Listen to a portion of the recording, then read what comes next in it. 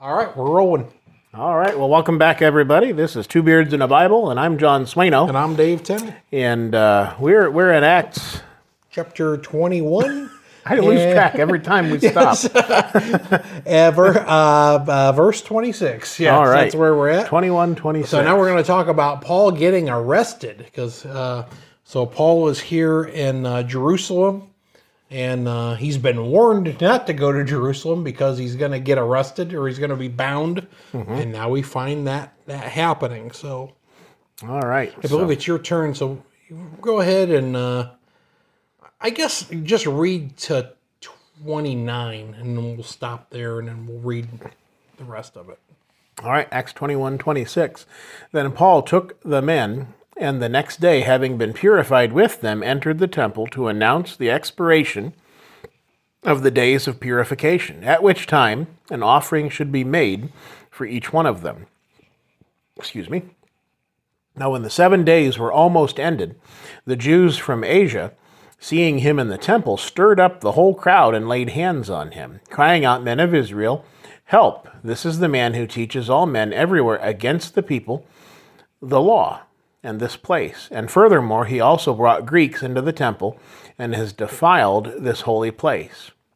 For they had previously seen Trophimus the Ephesian with him in the city, whom they supposed that Paul had brought into the temple. Okay, so now Paul's kind of well known at this point, right? Mm-hmm. And you've got these Jews from now. When Paul was in Asia, there were lots of attempts on his life, Right. and there was obviously a group of them that were really upset with him, and now they're here in Jerusalem and they recognized him. Yeah. And going fast forwarding to verse 29, one of the things that gets man into trouble even yet today is supposing things. Yes. Yeah. Yeah, they just automatically went to the point where, well, he must, since I saw him with Trophimus earlier, then he must have brought him in because he's there. Yeah. And so that would be not a smart thing to do, to just suppose. A lot of trouble in life comes from supposition. We like to make this beef dish, and it has red wine in it. And I'm always, when I go to buy that bottle of red wine, I'm always worried that somebody's going to see that and they're going to think, "Oh, there's Dave Tenney. He's a lush. Right. I didn't think he drank." Well, Right. they suppose that that's what I'm doing, but that's not what I'm doing. Right. So Yeah. Good point. And that's, for us, we need to, especially amongst the brethren, give each other the benefit of the doubt. Not that we shouldn't perhaps ask questions. Yeah. Or maybe inform a brother of something that he's doing that perhaps looks different than he thinks. Yep. One of the things that happened to me one time is that I was on a video call with some other people, and I have these glasses. This is one of the taller glasses that we have in the house, but I have these smaller glasses that I like to drink out of. And someone noticed me drinking out of that glass and said, "Hey, that's a highball glass. Should a preacher be drinking from a highball glass? Because that's a glass you put alcohol in." Okay. Well, that's news to me. But to this very day, I'm careful not to drink from a highball glass if I'm going to be, if it's going to be something that's posted out onto the internet. I always wanted to try, they call it a beer butt chicken. And this story because, so you have to have a beer. And they don't sell typically beers in single cans, so I would never try it. Mm-hmm. But I was at the gas station last summer, and there was a full can of beer laying out. And I said, "Man, it's my lucky day." So I picked that can of beer up, and I made the beer butt chicken, and actually John and his family came over, and we all tried some of it, and it was excellent, I thought. Yeah. But, and that leads us to the idea, alcohol is there. It has a purpose. Yeah. Most of which is like, a purification or a medicinal purpose. Yeah. It has its purposes. The alcohol isn't the evil thing. Right. You know, it's the usage of it and using it for social purposes and for just, you know, to use it as a regular beverage in life. That's going to get you into trouble. Yeah. So, but for medicinal purposes and so on, it has its place. But I mean, let's be real. If you've got a cabinet full of whiskey, you know, there's probably not a need for that. Yeah. Yeah. Yeah. I mean, I always say this. I mean, let's take alcohol, drugs. Let's write down the positives and let's write down the negatives. Right. And I'll use alcohol. Are there some positives? There are some positives. Yeah. Are there some negatives? I'm telling you, that negative list is 20 times longer. Yeah. Than the, so you know, we have to use wisdom. Yeah. We have to be able to use a little wisdom when we're talking about this. And we know that, you know, this is onto a different subject, but we know that the scriptures tell us not to be drunk with wine. Yep. Okay. And, So beer's okay then, right? well, yeah, no. But the idea, that word drunk, and I don't have all the information in front of me, I won't be able to do this justice, but just as a teaser for maybe a future episode, that word that is used for drunk, it involves the action of drinking, and it begins with like the first sip. It's not being drunk to the point of intoxication. It's the action, the action of imbibing alcohol. Yeah. So when you're not to be drunk with wine, that takes on a different meaning. It's not the intoxication, it's the idea of putting it into your body, you know, for that kind of a purpose. Right. Right. So that's a whole nother episode. That's a can of worms that we could get 10 episodes Oh, out of yeah. that, but- so that's not for today, but So verse 30. So I'll read to 36. It says, and all the city was disturbed, and the people ran together, seized Paul, dragged him out of the temple, and immediately the doors were shut. Now as they were seeking to kill him, news came to the commander of the garrison that all Jerusalem was in an uproar. And he immediately took soldiers and centurions and ran down to them. And when they saw the commander and the soldiers, they stopped beating Paul. And the commander came near and took him, commanded him to be bound with 2 chains, and asked who he was and what he had done. And some among the multitude cried one thing and some another. So when he could not ascertain the truth because of the tumult, he commanded them to be taken back to the barracks. And when he reached the stairs, he had to be carried by the soldiers because of the violence of the mob, for the multitude of the people followed after, crying out, away with him. So, you know, the Romans did not like the Jews. And that's one thing to remember as we're reading some of these things. right. It was something that I was going to mention in the last section there, if I can rewind us. Yes. You know, Paul, having been purified with them in verse 26 of Acts 21, it speaks of that purification process that he went through with those 4 other men. Yes. And, you know, then he went into the temple and told them about the end of these things. So that purification was for their benefit so that he could go into the temple. And Yes. you know, maybe we already said that, but just to clarify that, it hit me that, you know, there's the reason why he did that. So he could go in there and he could tell them, okay, this is it. So he paid their price of admission, you know, if it were, to go in there so that they could be comfortable, so that they could listen, so that they would have perhaps a more open ear to hear what he had to say. That's that makes sense. But nonetheless, we still have that lesson of some people went and stirred everybody up. And started to cause trouble. So. Yeah. So it says all the city was disturbed. So this is a crazy situation. They grabbed Paul, they took him out of the temple, they shut the doors so he could, you know, that was a sign there. They're shutting the doors. And then they're going to kill him and they're beating him. Right. And being beat by a mob of people has got to be not very pleasant. Right. You know, that's a horrible situation. And of course, now the commander there of the garrison, the Romans would have like a small group of men stationed there in the city, especially in Jerusalem, because they were always causing problems. In fact, that's what led to the destruction of Jerusalem. Not only was it prophesied, but they were just a constant thorn in the Roman side. Yeah. And it got to where, another 20 years after this, they had just had enough. Right. The Romans had enough, and they just killed them all.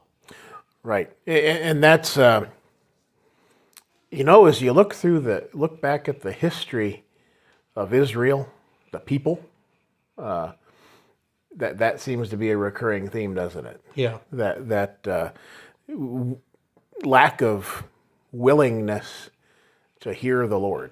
Yeah. Over and over and over again, and it continues through to His people today. To a great degree. I mean, there are absolutely, as we have the good fortune to be involved with some very faithful brethren on this earth, but there's still ravenous wolves.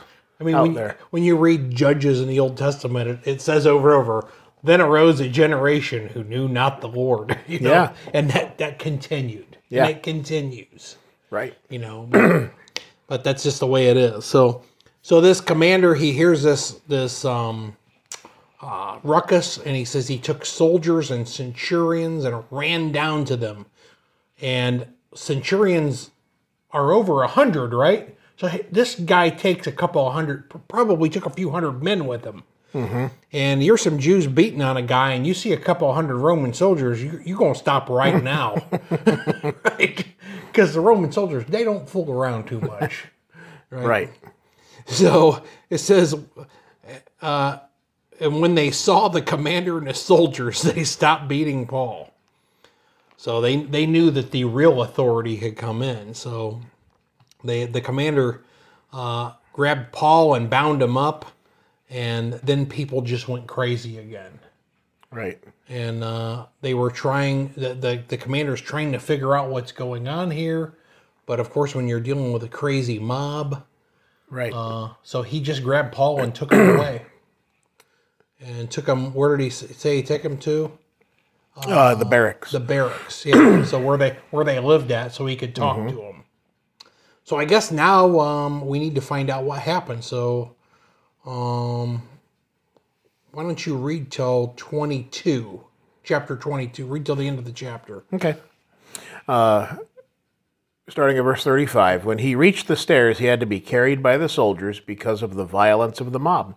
For the multitude of the people followed after, crying out, "Away with him." Then as Paul was about to be led into the barracks, he said to the commander, "May I speak to you?" He replied, "Can you speak Greek? Are you not the Egyptian who some time ago stirred up a rebellion and led the 4,000 assassins out into the wilderness?" But Paul said, "I am a Jew from Tarsus in Cilicia, a citizen of no mean city, and I implore you, permit me to speak to the people." So when he had given him permission, Paul stood on the stairs and motioned with his hand to the people. And when there was a great silence, he spoke to them in the Hebrew language, saying, Okay. "Brethren and fathers, hear my defense before you now." We'll stop there. Yeah, we'll stop there. So the commander comes in and he wants to talk to him. And he asks him, can he speak Greek? And it's interesting. I mean, of course, Paul having gifts of the Holy Spirit, he could probably speak any language that he needed to speak. But probably, I mean, I would imagine there were a lot of people at that time that were bilingual. Yeah, I remember I used to go to this gas station this was like 25 years ago, and there was this gas station attendant guy, and he was a foreign feller from the Middle East somewhere. But this guy could speak 10 languages. Wow. Like I remember I talked to him I'd go in there, get my coffee at the gas station and talk to him. And, people that live in areas where there are lots of different people. And I asked this guy, I said, how did you learn all these languages? He says, well, where I live, there's a lot of languages spoken. Yeah. He goes, and you have to learn the basics to be able to talk to people. Right. Here in this country, we have, from here east to the ocean, everybody speaks the same language. South, to the border, and west to the other ocean, it's all pretty much English. So we are kind of insulated from that. But in Europe, for instance, in a fairly short drive in terms of what us Americans are used to, we can be in another country that speaks another language, and so for that reason, you'd have more. You'd be subjected to more of those. Yeah. So Paul speaks Greek, and he speaks Greek to him, and he asks him if he are you the guy that stirred up these 4,000 assassins? And Paul's like, no, I'm not that guy. And then Paul tells him, he goes, I'm a Jew from Tarsus. Now, Tarsus was a pretty important city back then, which also would imply that if he's a Jew from Tarsus and he's a citizen there, that also means he's a Roman citizen as well. So that kind of gives him a different standing probably among these guys. Right. Are you using the New King James? I am. Over there. This sentence, a citizen of no mean city. Right. I'm supposing that to be a citizen of no average city. Right. Yeah. Not mean as in angry. He's saying, this is an important city. And Tarsus, I didn't study this today, but I remember reading some time ago that Tarsus was like, it was like a showcase city. Okay. It really was a splendid area, and the Roman government put a lot of money into that area to make it that way. Right. So he asks to go out and speak to the people. So he goes out on the stairs. So he's kind of in an elevated place, and he waves his hand. And now we learn that Paul is going to speak to them in Hebrew. So I would imagine the guards now don't know what he's saying. Right. Because they probably do not speak in the Hebrew language, which I believe is Aramaic, right? That's the Hebrew language. So I guess I'll read part of this. All right. He says, "Brethren and fathers, hear my defense before you now." And when they heard that, he spoke to them in the Hebrew language. They all kept the more silent. And he said, "I am indeed a Jew, born in Tarsus of Cilicia, but brought up in this city at the feet of Gamaliel, taught according to the strictness of our father's law, and was zealous toward God, as you all are today. I persecuted the way to the death, binding and delivering into prisons both men and women, as also the high priest bears me witness, and all the council of the elders, from whom I received letters to the brethren, and went to Damascus to bring the chains even to those who were there to Jerusalem to be punished." So we'll stop there.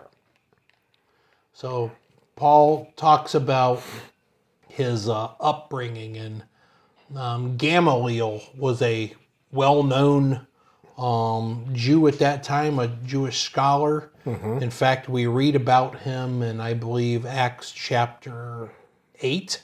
That sounds about right. Yep, where he seems to be the only one on the council, the Sanhedrin, that has any brains. Right. He's a little more reasonable. He's the one who said, hey, if let these men go, because if this is just from men, it's going to come to nothing. But then he says, but if this is from God, we can't fight against this thing. Right. And which leads me to hope that maybe that he had converted at some point. But it's hard to say. So Paul is basically saying, look, I know where you're at, and I was there. Yes. And so hear me out. Yeah. And he was a Jew, and he was brought up in Paul would have been a Pharisee, of the most strictest thing.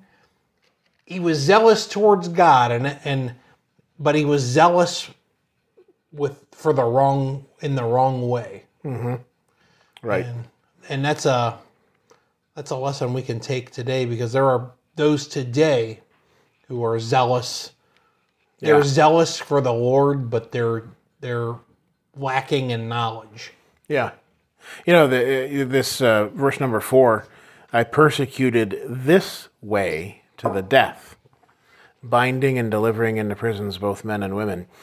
Speaking of this way, there's a sermon in that. Oh yeah. Jesus having said, I am the way, the truth, and the life, and no one comes to the Father except that's a great connection. And so if I tell you to go this way, you can only go one way. Right. There's not many ways. If I tell you to go this way, you'd be going against my will if you went that way. Yes. So there's something to work on. Yes. There is a lesson right there. Right. So he basically is going through his history that, he was zealous and he was persecuting the Christians. He was throwing men and women into prison. What a jerk. Right. Right. He says, as also the high priest bears me witness, and all the council of the elders, from whom I also received letters to the brethren. So Paul's saying, I'm not just saying this, but the high priest and all the elders, all the council, they can attest to you that this was true because this is where I got the authority. Mm-hmm. Right. So. Yeah, what wasn't he, when he was converted, was he not on his way to... He was going to Damascus. Yeah. He was on his way to get a letter, wasn't he? Or did he already have He already the had letter? it. He said here, from whom I also received letters to the brethren and went to Damascus. There you go, yeah. To bring in chains even those who were there to Jerusalem to be punished. So he's going to go to Damascus, arrest some people, and bring them back to Jerusalem and punish them there. Mm-hmm. So he's not a good feller right now. So now he recounts his conversion. And we've already covered this once, but we'll cover it again for fun. We've got about 8 or 10 minutes left here. All right, so you read to... 6. You want to start at 6? Yeah. Now it happened as I journeyed and came near Damascus at about noon. Suddenly a great light from heaven shone around me, and I fell on the ground and heard a voice saying to me, Saul, Saul, why are you persecuting me? So I answered, Who are you, Lord? And he said to me, I am Jesus of Nazareth, whom you are persecuting. And those who were with me indeed saw the light and were afraid, but they did not hear the voice of him who spoke to me. So I said, What shall I do, Lord? And the Lord said to me, Arise and go into Damascus, and there you will be told all things which are appointed for you to do. And since I could not see for the glory of that light, being led by the hand of those who were with me, I came into Damascus. Then a certain Ananias, a devout man according to the law, having a good testimony with all the Jews who dwelt there, came to me, and he stood and said to me, Brother Saul, receive your sight. And at that same hour I looked up at him. Then he said, The God of our fathers has chosen you, that you should know his will, and see the just one, and hear the voice of his mouth. For you will be his witness to all men of what you have seen and heard. And now why are you waiting? Arise and be baptized, and wash away your sins, calling on the name of the Lord. Now it happened when I returned to Jerusalem and was praying in the temple that I was in a trance, and saw him saying to me, Make haste and get out of Jerusalem quickly, for they will not receive your testimony concerning me. Should we stop there? Yeah, go to 21. So I said, Lord, they know that in every synagogue I imprisoned and beat those who believe on you, and when the blood of your martyr Stephen was shed, I also was standing by, consenting to his death, and guarding the clothes of those who were killing him. Then he said to me, Depart, for I will send you far from here to the Gentiles. Okay, we'll stop there. So, a lot of this stuff we've covered many times, but the one thing I like to point out in here is why didn't Jesus just tell Saul what to do? Why did he say, go into Damascus and you'll be told what to do? I think it was a way of knocking him down a couple notches. You think? Perhaps. I have a different answer. Okay. Go ahead. I think it's because the job of man is to tell men what they need to do to be saved. That's not the job of Jesus or angels. And in fact, when you think about, the angel appeared to Cornelius, remember? Mm-hmm. And said, hey, go send to Joppa for this fellow named Peter, and he'll tell you what to do. Yeah. But why didn't the angel just tell? The angel knew what he needed to do, but that's not his job. Or the angel appeared to Philip, right? And he said, go to the Ethiopian and tell him what he needs to do. Well, why didn't the angel just go to the Ethiopian and tell him what to do? Right. Why did he need to have Philip do it?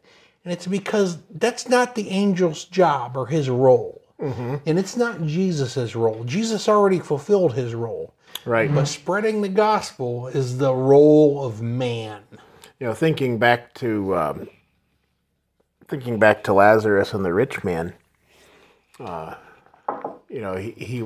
rich man wanted Lazarus' spirit to go back and tell his family, and he was told that they have the law and the prophets. Yeah. And so that was, at that particular time. But now what is the law today? It's the gospel of Christ, which is given into the hands of the church. Yeah. By Christ. So yeah, I think there's room for both of those. I think that certainly Saul needed to hear that from that person. Yes. That was a building up experience, an edifying experience, for the one who was going to be telling him, and also for him. But I think there's certainly, this is a man who was of some power and some status, and he had to be led by the hand into town. Can you imagine how humiliating that would have been for that built up, perhaps ego. Pompous ego that Paul would have had? No doubt. So he goes into town to Ananias, who was obviously a Jewish guy who was a Christian convert, and he gives him his sight back, right? And now he's going to talk to him. I'm not trying to create a pun here, but that would have had to have been an eye-opening experience for him. Yes. There is that. Right. I mean, you can't deny that. Yeah. I mean, he realizes how he lost his sight. Yeah. And now this man, is able to give him his sight back. I better listen to him. Yeah. His eyes were opened in a couple of different ways. Exactly. Yeah. Right? Physically and spiritually. So he tells him all of what he needed to hear, and he tells him what he's going to do, that he's going to be a witness to all men. And then he says, and why are you waiting? Arise and be baptized and wash away your sins, calling on the name of the Lord. And this is another one of those things when people wonder about how they can be a Christian and how they can have their sins forgiven. Listen, you gotta be baptized. Yeah. And here's another thought.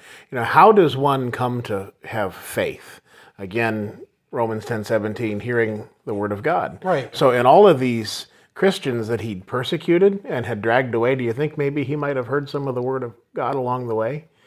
Do you think maybe he might have understood? He would have had to have had that in his mind, and this question. And now, why are you waiting? Right. You've heard. Yes. You know what this is all about. Yeah. And now you have been spoken to directly. By God. So what are you waiting for? Yeah, and I go back to Acts chapter 2 where Peter said he told those Jews on the day of Pentecost to be baptized for the remission of their sins, to get rid of them, to remit them. And here Ananias is telling Paul, he says, to wash away your sins. Yeah. I think at this point he believed. Oh, yeah. And he had some faith. Yeah, but he still had sin until he was baptized. Right. And, you can't be saved and not be baptized for the remission of your sins or having your sins washed away. Yeah. It's not possible. Right. Yeah, absolutely. And that's, calling on the name of the Lord, there's something to be said there. It's not a matter of just getting wet for the sake of getting wet. Yeah. It's the reason, it's the submission to the will of the Lord. Calling on the name of the Lord is speaking of the intent of your heart. Yes.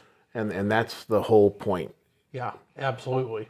So Paul relates here that he says, now it happened when I returned to Jerusalem. So there was a period of time after this that Paul stayed in Damascus and some of the areas out there. And then he goes back to Jerusalem, and he's a different person. Mm-hmm. And Jesus tells him that he needs to get out of there because there are those that are seeking to kill him. And that's when they led Paul down a wall in a basket, and he was able to escape. And he tells Jesus, about all the bad things that he did. And Jesus says, I'm going to send you to the Gentiles, and we better stop there. All right. That'll be a good place to start next time. Absolutely. And that's kind of sending him to the Gentiles. That's kind of a groundbreaking thing. Yeah. Now the Jews don't like that when they hear that. and him being a Jew of the highest degree, that would really be contrary to his will. Absolutely. All right. Well, thanks for joining in. Can't wait to dig into this in the next episode. Yep.